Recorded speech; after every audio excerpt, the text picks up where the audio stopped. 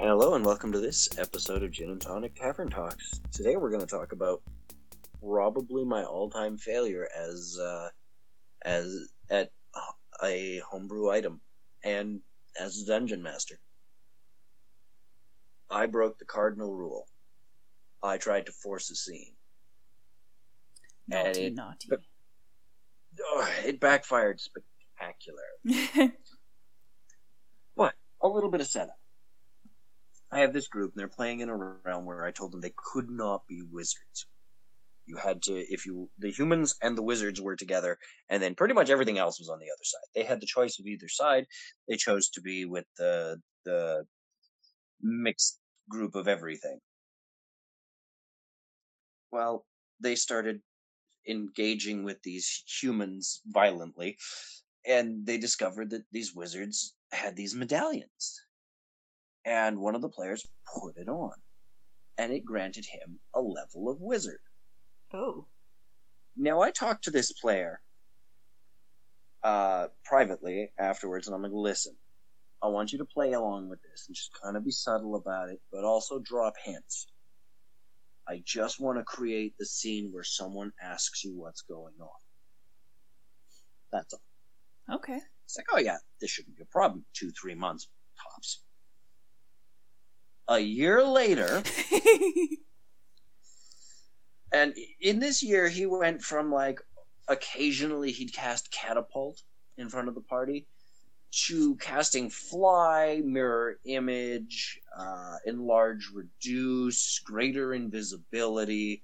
He has a wizard apprentice.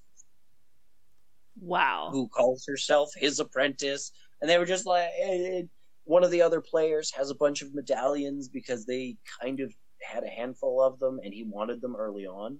The problem is that I had set these up anticipating that this would trigger very early on.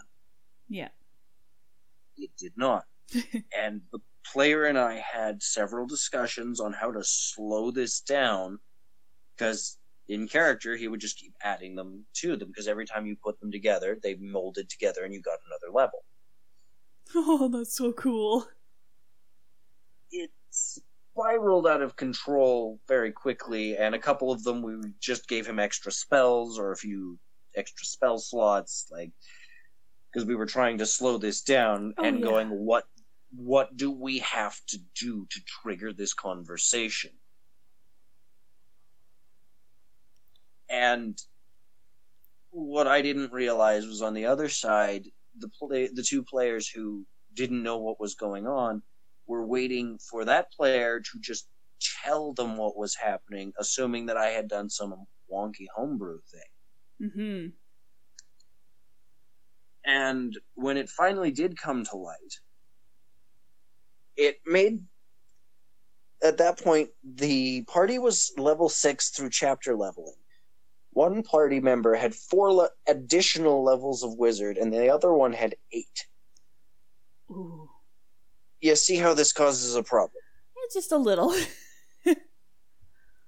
So I've recently had to rebalance them. And I don't think any of my players listen to this podcast, so it won't super duper matter. What they don't realize is there is a finite number of these medallions, and that there's a proper way that they're crafted that takes weeks, and then upgrading them from a first level to a second level is another process that takes weeks. And they're just grabbing these things and slapping them together using the backdoor option. Yeah. That sounds dirty. Where they're just slapping them together, and it doesn't give the full value. But now the new way I've set it up is that one medallion will grant you first level, but then to get level 2, you need 2 more. Level 3, you need 3 more. Okay, yeah, that makes sense. So it changes the level 4 is now she's 2 1/3.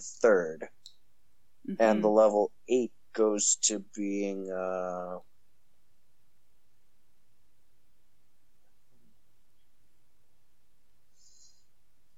he's a 3 2/4. And I took away the hit points that it grants. That seems fair. You gain all the benefits of that level of wizard, but you don't gain the hit points. That kind of balances that out. Because the way the magic in that world works is that the humans all wear different medallions. Mm-hmm. What a large portion of their populace don't know is that some of those medallions absorb their energy and transfer it into these giant containment fields. There's 4 of them. Oh, okay. And then the wizards use a different set of medallions to draw from that pool to channel their magic. Mm-hmm. And there's a finite number of these medallions in existence. Right. So the party's presently holding like 20 medallions out of less than 1,000.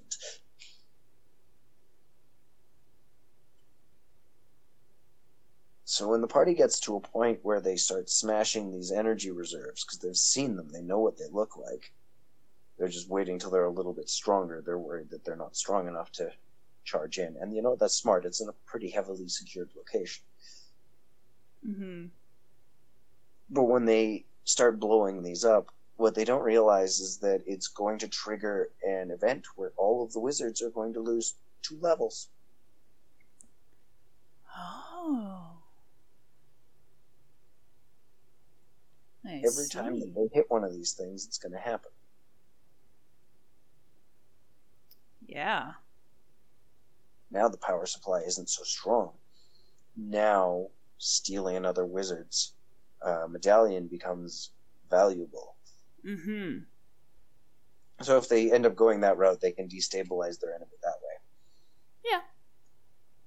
But I attempted to force a roleplay scene that I was hoping would happen. And because I tried to force it without really easing it in or without having a hand in it myself. Mm-hmm.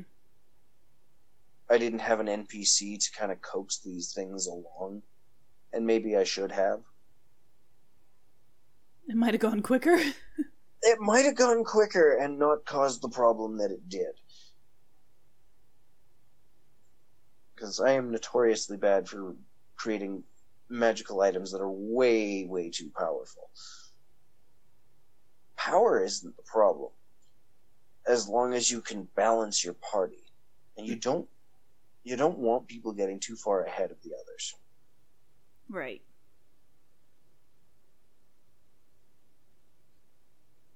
So I guess the moral of the story is don't try and force your players into a roleplay moment that they probably aren't going to enjoy, or probably aren't going to, not that they're not going to enjoy. It's that if they don't know what you're trying to do, they're not going to be able to do it. They're not mind readers. But that's probably my greatest failure as a homebrewer. So don't be afraid to screw up, guys, because we all do it. It happens. And until then, homebrew with lightning.